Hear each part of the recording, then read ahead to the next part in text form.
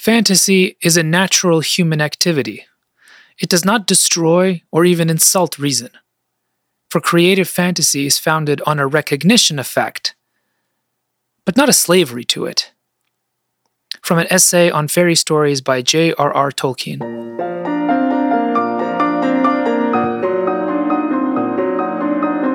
I'm Nicholas Kotar, author of fantasy inspired by Slavic fairy tales and seeker after the good, the true, and the beautiful. You're listening to Fantasy for Our Time. In this podcast, I discuss classic and new fantasy media, have long and involved conversations with authors and storytellers, and explore how stories can help us all live a better, more fulfilling life. Hello, dear friends, and welcome to episode 6 of the podcast. Today is the second conversation with an author that I'm featuring here on the podcast. This one is not quite from the so distant past as the first one was, but only from the recent but dark wasteland of 2021. This conversation with author and illustrator Vesper Stamper is not quite about fantasy. Vesper writes historical fiction, but there's a hint of the other, the strange, the magical in all of her writing. Perhaps because so much of it is about children living through difficult times. So why do I include it here? Well, we talk about the other theme of this podcast, how stories have the power to change our hearts, and through that, to change the world around us. This was one of my most favorite conversations that I've ever had with anyone, period. Again, a warning that this interview was not done on good audio recording equipment, so the difference in quality is obvious, but stick with it. It's worth it. I promise. Today's show is sponsored by my wonderful patrons on Patreon. They are the backbone of my work. They inspire me and keep me creating even when I really don't feel like it. What with the world going crazy around us as it is. If you'd like to support this show, you can join for $2 a month and get access to early live-streamed recordings, which include exclusive Q&A sessions afterwards. The community also has higher tiers that include things like free ebooks, merch, and exclusive experimental short fiction written by yours truly. Visit patreon.com/Nicholas Kotar to find out more. And now, on to today's show. Well, welcome, friends, to one of our several sporadic conversations that I have with authors that I like, which probably should be the name of a podcast. But anyway, we are here today with Vesper Stamper, who is a member of our community. And I'm very happy to have you here, Vesper, to talk about your books, your outlook on life, and just the power of story and how it affects you, and all kinds of interesting opinions about that. So welcome. Thank you for having me. Absolutely. It's my pleasure. For those who don't know, can you tell us a little bit about yourself as a writer and as a human being? Yeah. So I think what is Vesper Stamper? Oh gosh. Well, Vesper Stamper is really an illustrator. And so in order to tell you about myself as a writer, I have to tell you about myself as an illustrator first, because that's all I ever wanted to be. That's what my degrees are in. That's what I've been doing for the last 25 years. And I fell backwards into writing quite accidentally. So I was always the art kid, never the writing kid. I always really stunk at like creative writing prompts and things like that in school. And everything I wrote was lame, but I journaled a lot and I wrote a lot of poetry and and songs, like I was a songwriter, but I never considered myself a writer. That was just something that those other people did that were good at it. You knew who the writers were in the class and I was not one of them. And so it wasn't until grad school, well, just before grad school, that I was doodling. I was drawing this little girl in my sketchbook. And all of a sudden I looked at this drawing and I thought, oh, there's a story here.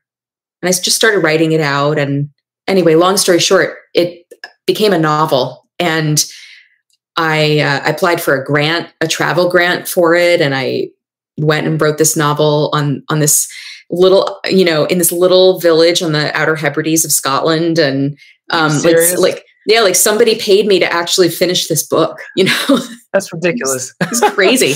Like what?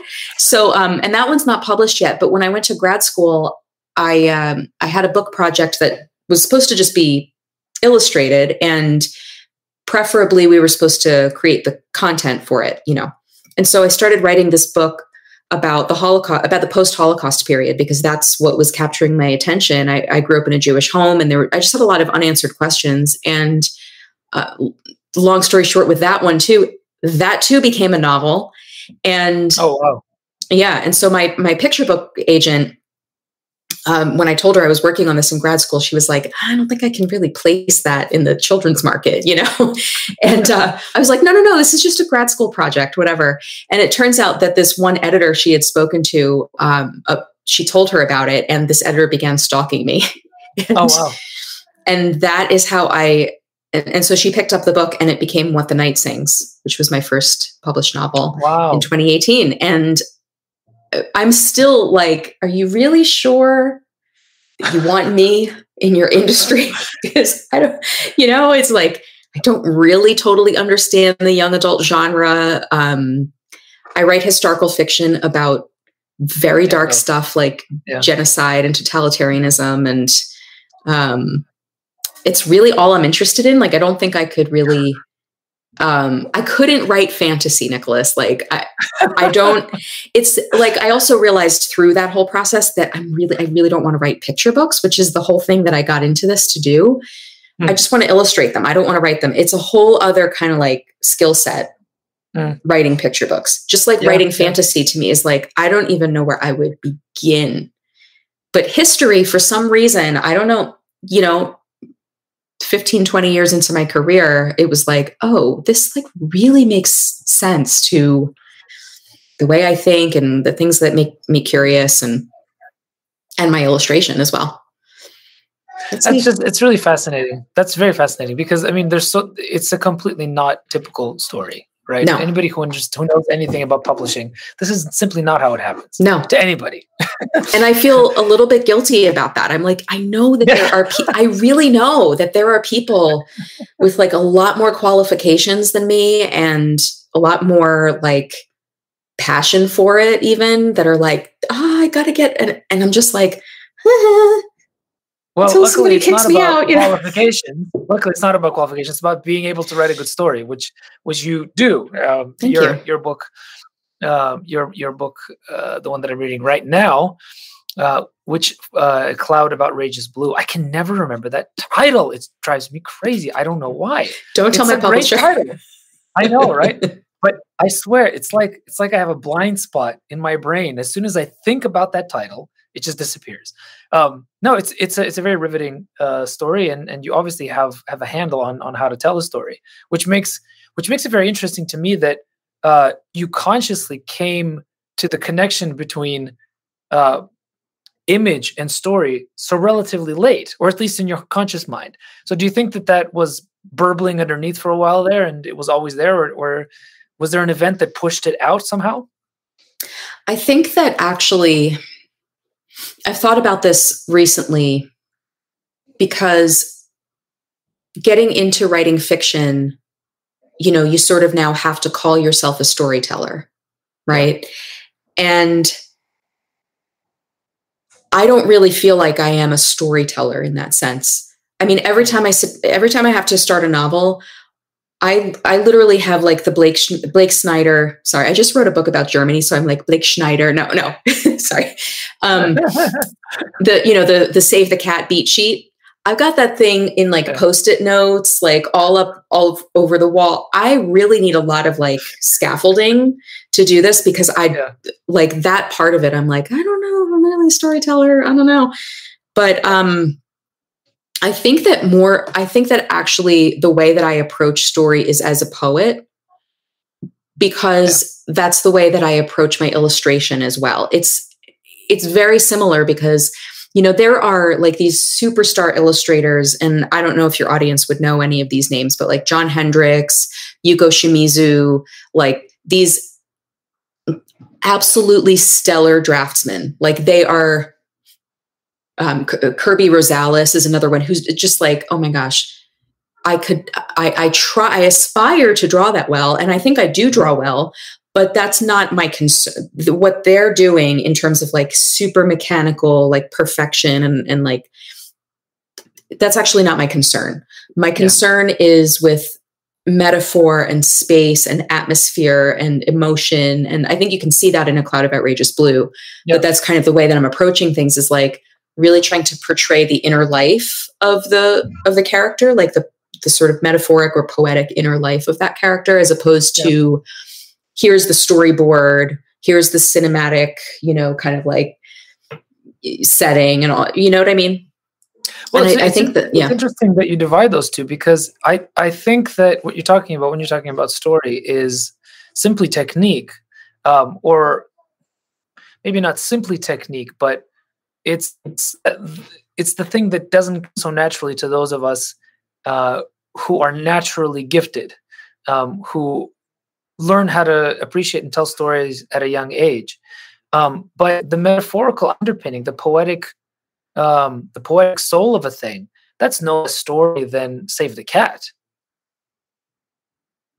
Wouldn't you agree? What do you mean?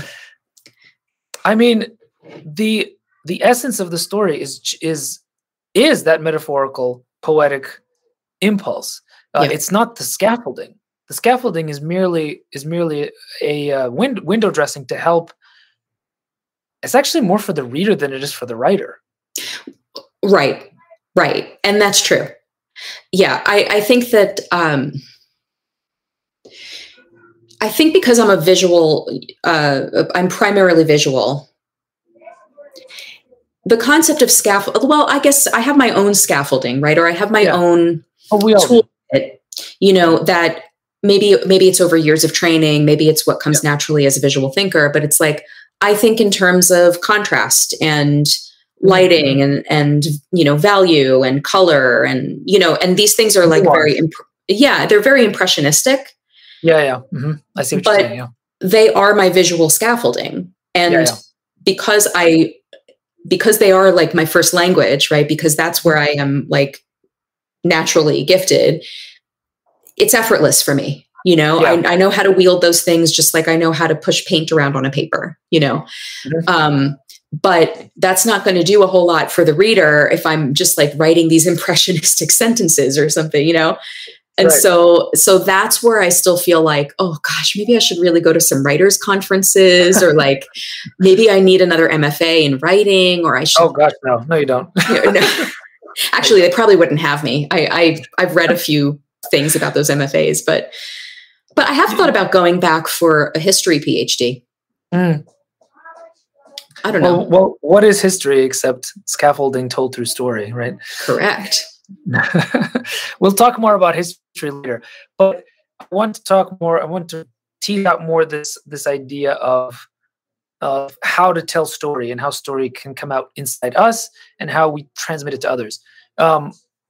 So I'd like to know if there was an early experience other than that initial light bulb moment when you connected visual image with story. Was there an early experience in your life where you learned that the act of storytelling or books or story in general had special power? Absolutely. So I was a very early speaker, a very early talker, and a very early reader. So I was reading at age 2, and the stories that really made a difference for me were fairy tales. Yeah. And when I grew up, in the late 70s, early 80s, you had these very long form storybooks, that were like highly illustrated, highly detailed. They weren't these 32-page quick turnaround things. They were like thousands upon thousands of words. And I even can't make those anymore. So annoying. No, I know. Annoying. Well, actually, we can talk about that because I'm trying to bring that back with what I'm doing. Yeah. Right. But so I even had these readers, like school readers, and I don't know why I had them in my house because they weren't from my grade or anything like that. And I was the first child in the family. Like I had a big extended family, single mom and a teenage mom. And so somehow these books like found their way into my house, and they were like Native American myths and African myths and Grimm's tales and and they were scary and dark. And so what I wound up doing with those, well, I read them over and over and over and over. I wasn't interested in amassing like a huge collection of books, even as a young kid. I would read that same reader, or like the Blue Fairy book or something like that, again and again and again. And I would do drawings. Either I wasn't illustrating the stories I was reading. I was making up my own. But they had the same kind of conceits, you know. It would be like, you know, a queen who disguises herself and, you know, goes down and lives among the peasantry, and then like reveals herself to be the queen later. And, you know, but I was drawing those things at like 3, 4, 5 years amazing. old. Yeah. Amazing. So those were my concerns at that age, you know. And I had this book of Hilary Knight, who illustrated Eloise, but I didn't know anything about Eloise. I had his Cinderella. And I copied that book again and again. I would just like sit down and try, and you know, at this, like, it was like 6 or 7, just trying to copy like how he drew a hand or a wing or a gown or something like that. And it was just trying to unlock the mysteries of why these things were so beautiful and moved me and entranced me so much, you know? Yeah. Yeah. So I really lived in those stories, because I also, like I mentioned, I had a single mom who was a teenager, and I had a very broken childhood. And those stories really I felt a kinship with those stories. I felt like I was living in them, and that they were part of my world, and that they were showing me the way forward. Interesting. So, okay, I'm going to probe that a little bit. Okay. Because this is an interesting topic that I've been thinking a lot about. So, this is going to require some adult recall of childhood reality, which is necessarily going to be, you know, biased and probably not entirely accurate. Still, we're going to do this. What was it about the stories that you think helped get you through the difficulties?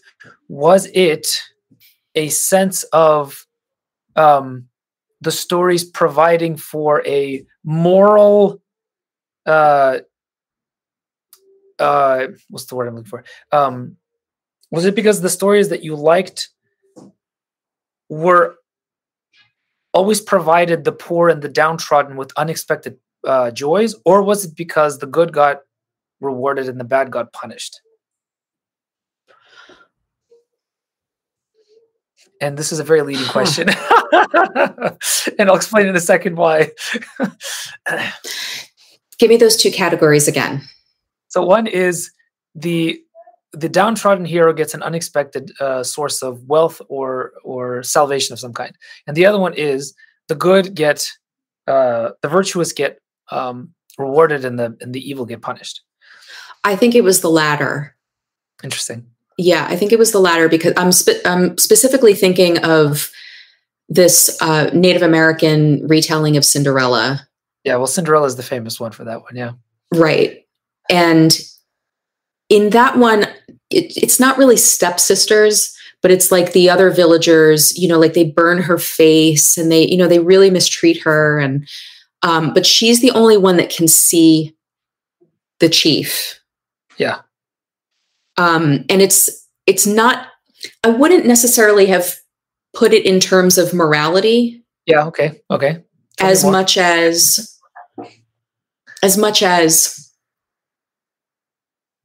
almost like blessed are the poor in spirit or something like that, you know, or like, very, very interesting. Yes. You know, like where it's the humble, it's the unseen. Foolish.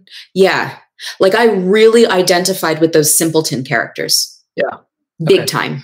Yeah, that's really interesting because, so if you have a chance and time, I do recommend that you listen to Malcolm Gladwell's retelling of The Little Mermaid. It's a 3-episode long extravaganza on his podcast called Revisionist History. Yeah. And his retelling is awful. It is monumentally, horrifically bad. It's really, really, really, really bad. We can talk about that in a second. But I want to know what you think is David and Goliath, but we won't go there. Okay.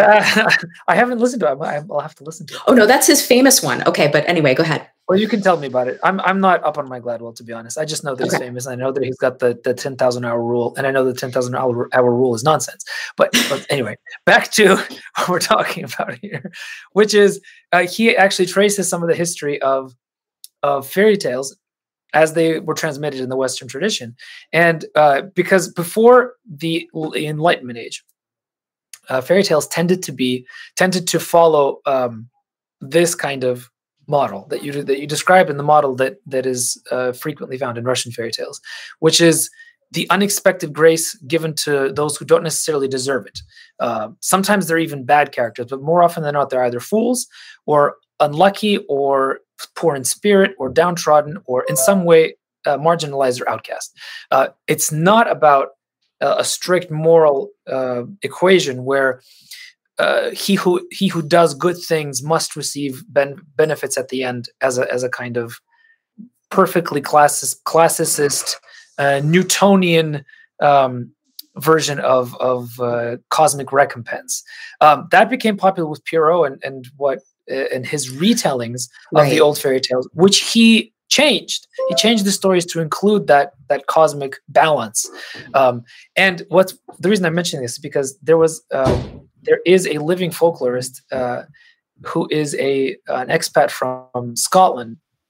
I can't remember his name right now. I'll look it up later for those who are interested. But he does studies about folkloric transmission in the modern world. Now, I think some of his ideas are a little bit wonky, but he has this super secret method of measuring children's interest in a story as it's being told. He refuses to say what the method is, which makes me think that it might all be nonsense. And it probably involves some form of brain scanning, which is, it's a limited way of actually measuring anything. But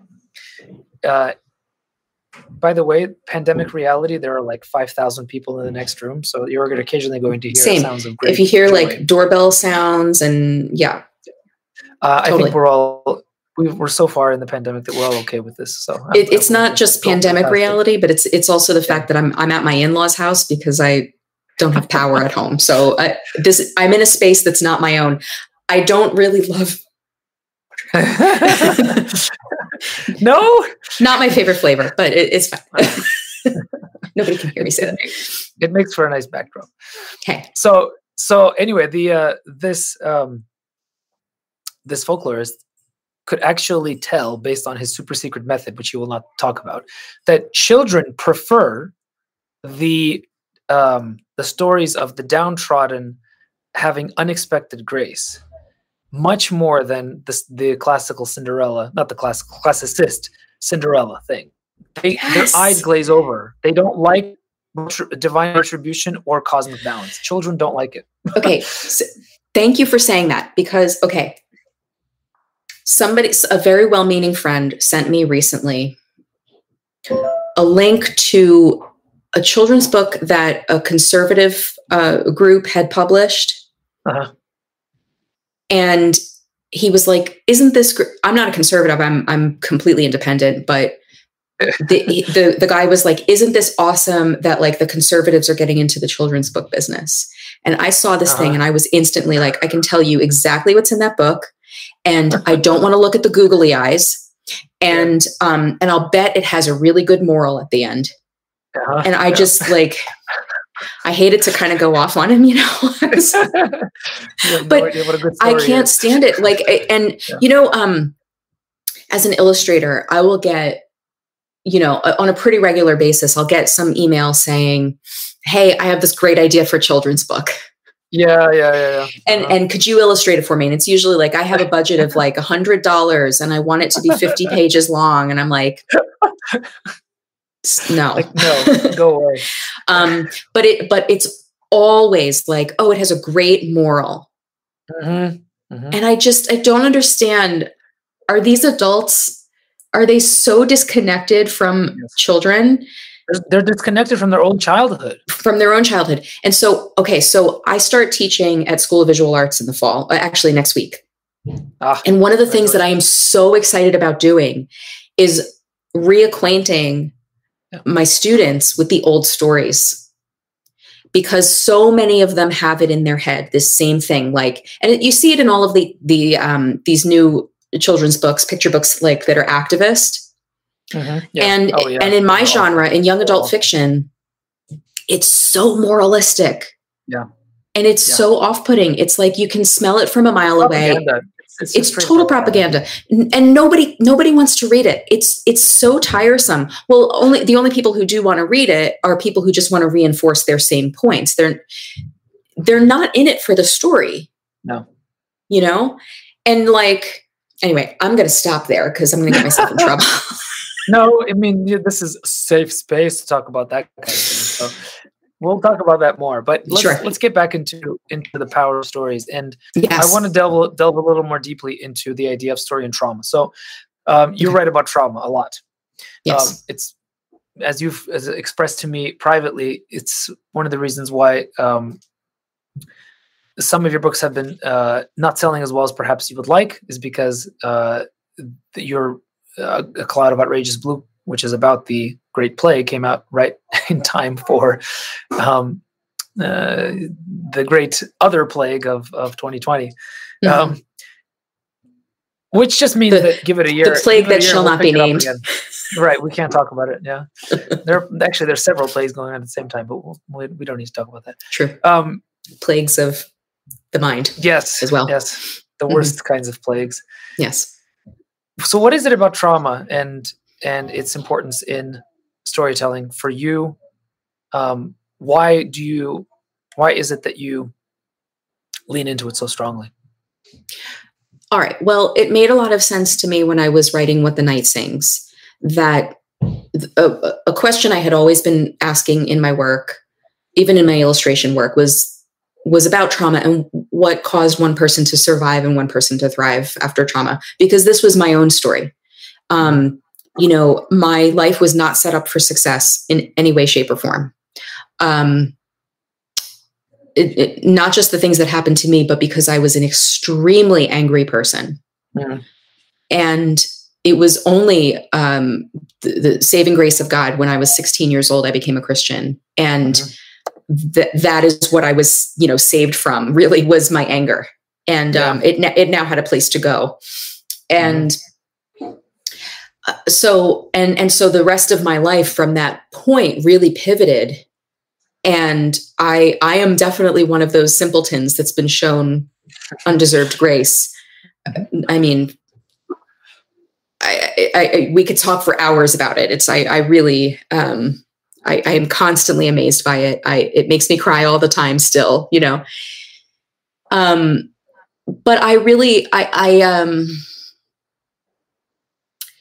it wasn't that I tried to talk myself into being, overcoming victimhood or anything like that. It wasn't so conscious,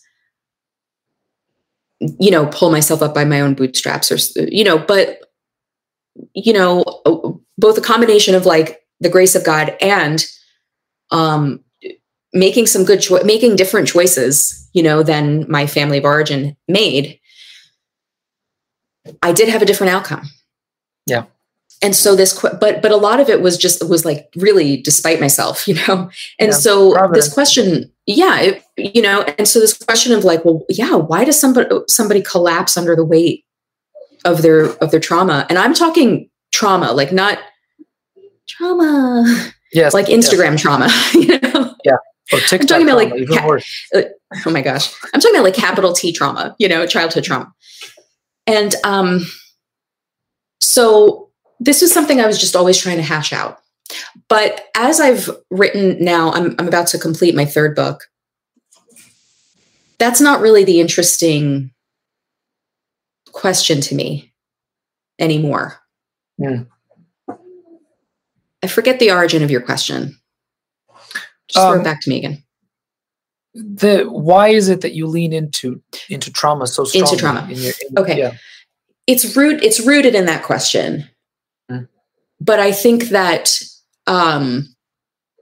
it's expanded outward to try to understand mass psychology and why people wind up participating in atrocity. Mm-hmm. What gets a person there?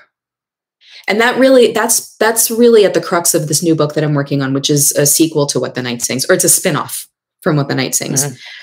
And the whole thing has to do with reckoning with the past, one's own culpability, radicalization, and the Berlin Wall going up in 1961 really shows that reality. Sort of going from one totalitarian movement to another. Yeah. And how can a population have just emerged from this and then go right back into it in a different way, So, but at the heart of all of those questions, it's always children that get the brunt of it. Yeah. That's the thing for me, is like, children are always the first to pay for the horrible ideas of adults. And it's amazing how willing adults are to use children as their political pawns. Yeah. So the fact that I write for young adults, I didn't choose it. It really found me. But I find like unending interest in that, in the historical reality, but also the present reality of how children are so manipulated and so used. And it's so abusive, Yeah, it's really striking to make that to draw that comparison between that time period and this one, especially since when you're within it, it's difficult to say. It's when you look at it from the outside, then it's very easy to point your finger and say, well, why did you do that, you horrible people? But when you're inside of it, when you're in the middle of it, it doesn't look anything like what it will in 10, 5, 2, 20, 100 years. Yeah. Yeah. And I think a lot of it is, sorry, I just put a point on this, is that a lot of why people fall into these movements is because slowly they come to believe that they are good people. They are the good people. They're saving humanity, little by little, and it's always by shaming your neighbor or, making them seem like the bad guy and whatever. And so we are what seeing is it called? The process of otherization or something like that, right? Yeah. That's what the technical term is. But it is this this need to be good. Yeah. No, but that's really interesting because, okay, so this is a good technical point for those who are interested in being writers. This is what makes good villains, is villains who are convinced entirely of their rightness. It's exactly right. But what's interesting about that, though, is that the old fairy tales don't have self-righteous villains. The villains there are darkness incarnate without any sort of qualms about it. And it's an entirely different worldview. So here's my question to you then. You clearly have a connection, a heart connection to the fairy tale tradition. But what you're writing is harsh realism in a historical context.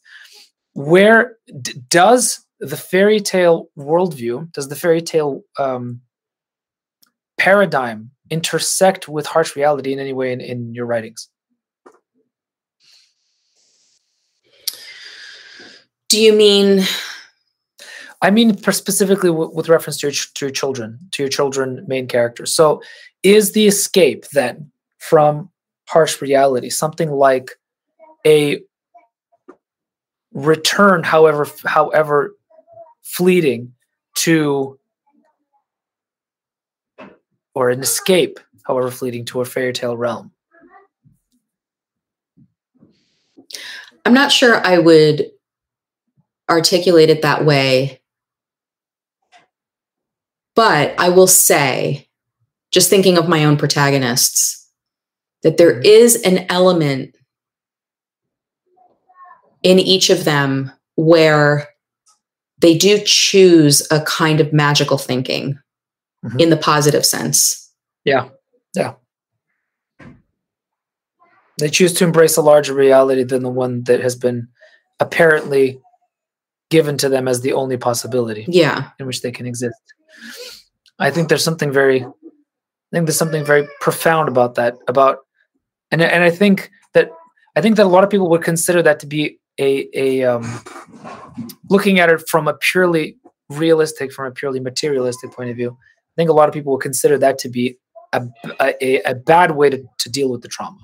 It's a hiding or a covering of the reality, a kind of putting it too deep so the neuroses start coming out or something like this. But but I think that's not true. I think that Tolkien was saying something very profound when he was saying you can't resent the prisoner his escape into fairy, especially when the world is so terrible around you. And in fact, that there might be the great wisdom is in adopting a kind of magical thinking, a kind of a thinking that encompasses realities that are invisible. Therein lies the great wisdom of the child who suffers during historical times. But we are recording this, right? Okay, because absolutely. I'm learning. I'm learning in real time from what you're saying. And it's so true. And I'll just say, like, in this crazy making year and a half, for all of us, right? We've all tried to find our ways to kind of integrate what's going on and like figure out a way forward. Well, so I can't escape, because I do believe in God and I do believe in a very involved God. The fact that in early 2015, when I started writing What the Night Sings, and it was just like something that was stirring in my spirit. It was my point of curiosity. It had nothing to do with what I was being told to care about. Yeah. I started learning about, the roots of anti-Semitism, and literally, like 2 weeks later, the shootings at Charlie Hebdo and the kosher supermarket in Paris happened. And you started to see all of this like the veil being lifted, right? On all this global anti-Semitism growing. And finally, the news was covering it. And the Atlantic had a cover about, is it time for the Jews to leave Europe? On the Atlantic. Okay. Okay. So that comes out. And then it was like, in the Tree of Life shooting and all of that. All right. So there's that. And then I start writing A Cloud of Outrageous Blue just because I'm interested in it, just because I love the Middle Ages and I love learning about synesthesia and all of this stuff. And I'm writing it, and I hand in the manuscript in January of 2020, 2 weeks before the announcement of the Wuhan virus. Yes. and I proceed to watch all of 2020 unfold exactly mapping on to my book. Down to power grabs and even how people got through it through creativity and, and quarantines and lockdowns. And so that's crazy. So then I'm like, I'm really interested to know what happened to all the Nazis after the war. And you know what? I feel like I just really want to write this book, like a retelling of Cain and Abel. And I want it to be about the Berlin Wall going up. Well, the whole year that I've been writing this book, since last August, I will read something in a research book, and the next week it's in the news. So what do I do with that? Yeah, it doesn't. Okay. Well, you just keep doing it. You just doing it. You're a prophet. You can't help it. I keep doing it, but it's making me crazy, and it is wounding my soul, and it has really done a number on my soul. I feel there are sometimes I feel like I don't want to continue living, and guys, I'm not suicidal. Don't worry, you don't have to worry about me. But it's just like it's more like this. How long, oh Lord? How long do I have to do this? Another 40 years? My God. So if I'm going to do this another 40 years, and I'm talking about like life, not just writing, then I have to find a mechanism in my brain. And the only way I can think to proceed and keep my sanity is to pursue beauty. Mm-hmm. Well, what is that about? What is that except magical thinking? Because really, like the world would tell you that the way to solve these things is that everybody gets the what. Yeah. And then everything will be solved.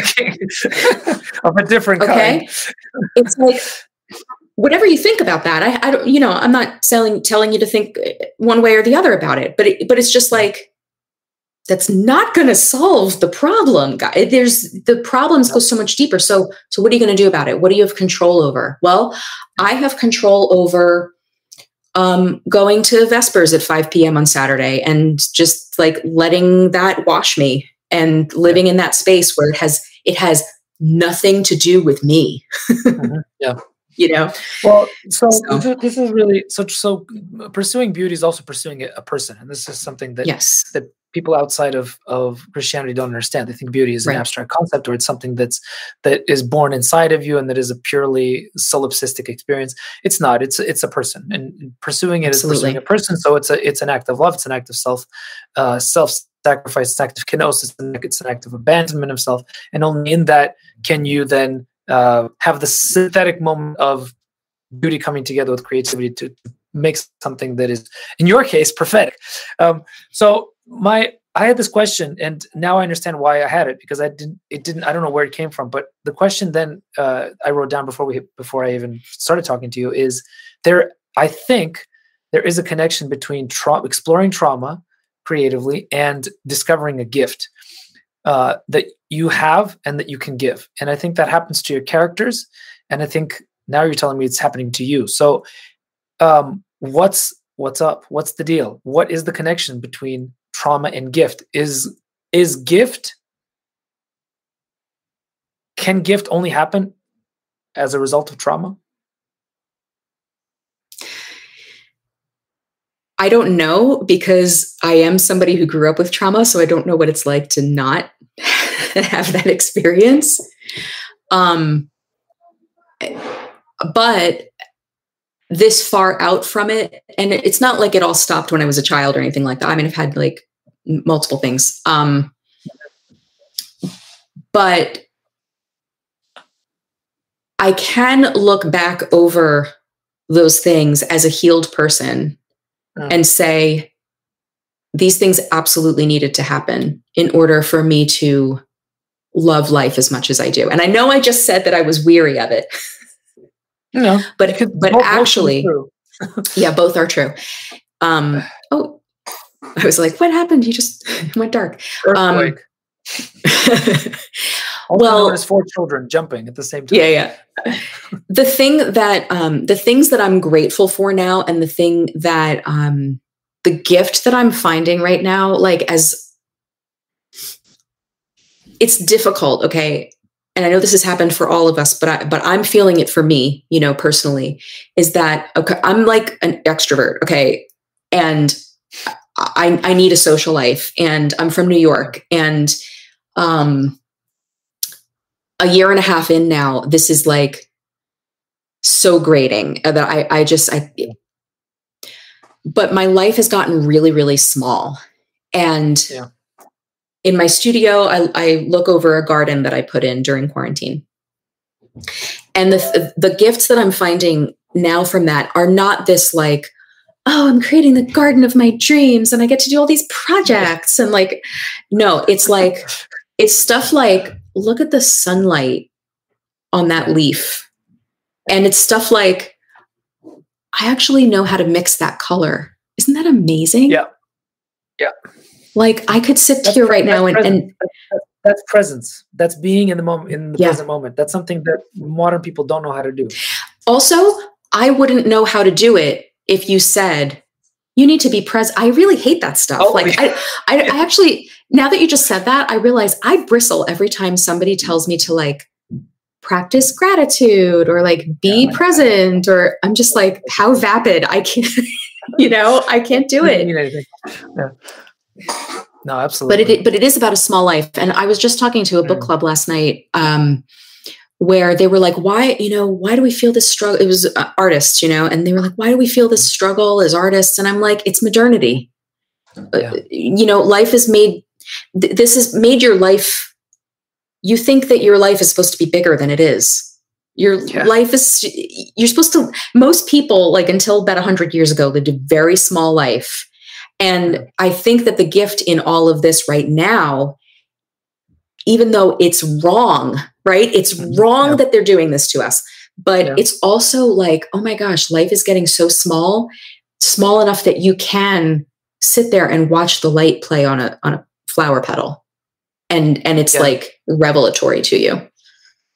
Yeah, and it also leaves us who are able to, for whatever reason, catch those moments of illumination.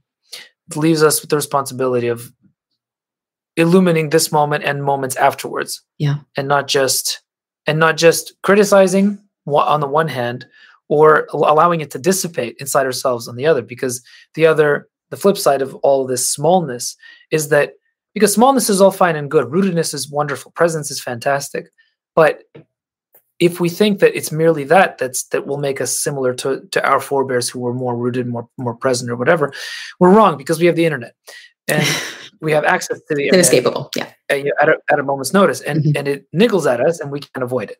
So, how do you deal with that ever-present reality? Does it impinge on your creativity? Does it impinge on your life? What do you need to do to limit its effect, to allow for that illumination that seems to be coming through you to continue? Right. So I'm terrible at this, and I'm so aware of it. And I'm aware of, like, I can chart like the destruction of my creativity from when I got my first cell phone. Oh God, yes. I mean, it just killed, but I mean, it has had benefits, right? I mean, like, I really wish that I had Etsy when I was in college. I could have put myself through college, because I was always making stuff then, and gosh, I could have sold it. Yeah. And people actually cared about, the clothes I was sewing back then. Anyway, that's a tangent, but, so part of the difficulty about this is that because I write historical fiction, and because I'm aware of the fact that 1961 is mapping itself onto 2021 exactly, it's very hard for me to unplug from the news and from headlines and from commentary and because I want to understand, right? So I don't just read the headlines. Like, I do listen to commentators, and I'm trying to figure out what's going on. So I unsubscribed from The Atlantic because they're crazy makers. Okay. I unsubscribed from even their headlines. They used to be fantastic, but I basically, I'm down to one or two publications that I think are actually doing real journalism. Okay. So simplifying the track of information, and but what am I trying to do? I'm trying to pursue paths of peace. That's been my go-to word for 2021 is peace, pursuing paths of peace, joy, love, connection with other people. I can't say I have any fantastic advice in terms of discipline. It's just it's that awareness in the moment of okay, just shut the laptop, just press pause on the podcast, go take a walk outside, go out in the garden, don't take your AirPods with you. It really is kind of like beating back an addiction. It is, but this book that I'm writing right now, I've written under extreme duress. And again, it's hard for me to just go write in a bubble or something like that, because I need to understand. But especially because I do need to understand how this is playing out in our own time. I have to understand that, or I'm not going to be able to communicate what I'm trying to do. Right. And since you're doing it in storytelling form, you have to be so aware that you don't do it in that way that the other young adult novelists are doing, presenting it like propaganda, but allowing the story to speak for itself. And that can be very difficult when it's happening right at the moment, when you're in the middle of it all. Literally down to the sentences that I'm hearing from people, the words, the vocabulary, and this you want to hear what I did? This is actually a little an exercise in being able to purge myself of the crazy. Is whenever you get into a propagandistic movement, there's only a vocabulary of, say, 15 words, right? Yeah, that's fair. And that's fair. it's the same. In the Holocaust, the Nazis did it. You can go to the Center for Jewish History in Manhattan, and they have a whole wall of like Nazi euphemisms, right? Yeah. And there's like the Soviets did it like par totally. excellence. Yeah, absolutely. And we're seeing even the same words like imperialism, colonialism, like, settler colonialism, all of these things. Okay. They have an origin. Well, anyway, what I did was I got myself a set of Legos, and on each Lego, I wrote one of those words. And I play a little game where I just kind of like make interlocking like phrases and sentences with the Legos. And it just makes me laugh. And it reminds me that actually these people have no control over my life. No, that's great. They have no control over my mind, No, it's true. Except that's probably what they do too when they're creating their euphemistic phrases. Is just putting Legos together, random words, and then making it mean something. That is what they're doing. And if you listen to it, you're like, oh my gosh, you have no thoughts of your own. It's crazy. No. But I will say this, and maybe so one of the things that has really been drawing me, or I've been very attracted to orthodoxy, actually. And it was when I went to Divine Liturgy last year. Actually, it was before COVID, actually. Went with my family and befriended the priest there. And he actually really helped me a lot with the Cloud of Outrageous Blue. He was very generous. And there was something about the Divine Liturgy that was, like I said earlier, nothing about it was about me. Yeah, it was so completely other. It was just like, here I am in a space of God's majesty. And it's not seeker sensitive. It's 2 freaking hours long. I'm not even. That's short. That's short. Okay. Maybe they were rushing through. I don't know. But like, I'm not even allowed to take the Eucharist, which I love the Eucharist. Like the Eucharist is the whole point of church for me. And we've been trying to find a church, and it's like all the places we visit only give it once a month. And I'm like, I'm going to die, So, but just being able, but I think especially as an artist and a visual thinker, just being able to sit in that visual environment, in that sensory environment that reminds me that it's not just about this screen in front of me that has there's no sensory input in there. It's completely flat. Well, that's what makes all these, streaming services so horrifying. And that's what really disturbs me in the immediate reaction that I see amongst people of different Christian confessions who have basically become pajama pant wearing spectators of a flat screen. Yeah, instead of jammy church. Yeah, and they'll be the first to admit it, and they feel bad about it, but they're not going to change anything. Some of them don't feel bad about it. Some of them are like, this is the best thing to ever happen to me. Now I can just sit here with my coffee and feel cozy and, listen to a good pep talk. And we've just forgotten that the whole point of that whole thing is multisensory worship of the Creator. It's not about me. It's about taking everything that I have and offering it as a sacrifice. There is no sacrifice in pajama wearing. Oh, I mean, my husband today just read in Oswald Chambers, like a complete refutation of self-actualization, right? This thing we're hearing about, like the self-actualizing thing goes hand in hand with deconstruction, right? And oh yeah, totally.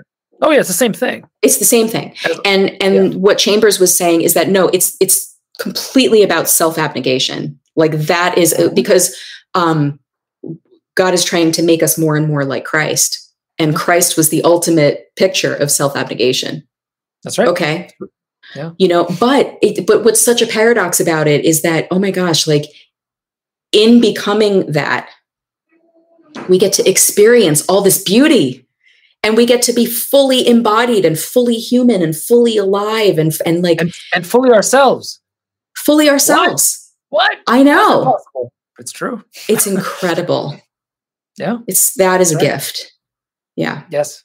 And that gift, impossible without sacrifice, which is a kind of trauma. Right. That's or right. It should be a kind of trauma. If you don't feel a bit of trauma when you're sacrificing, then you're not really sacrificing. That's right. Yeah. Vesper, this is an intensely fascinating conversation, and it's been an hour, and I need to wrap it up, and I don't want to. So I think we're gonna have to do this again. Anytime. Thank you for listening. If you like what you've heard and you'd like to delve more deeply into this topic, check out my audio series on stories that unite in dark times, available exclusively at nicholaskotar.com/stories that unite. And if you're hankering for more fantasy stories, check out my own Raven Sun epic fantasy series inspired by Russian fairy tales, available now in audio, paperback, and ebook formats. This show is produced by the wonderful Derek Cummins, and the beautiful title music is Lighthouse in the Rain, originally composed by Velislava Franta. You can find her work on SoundCloud.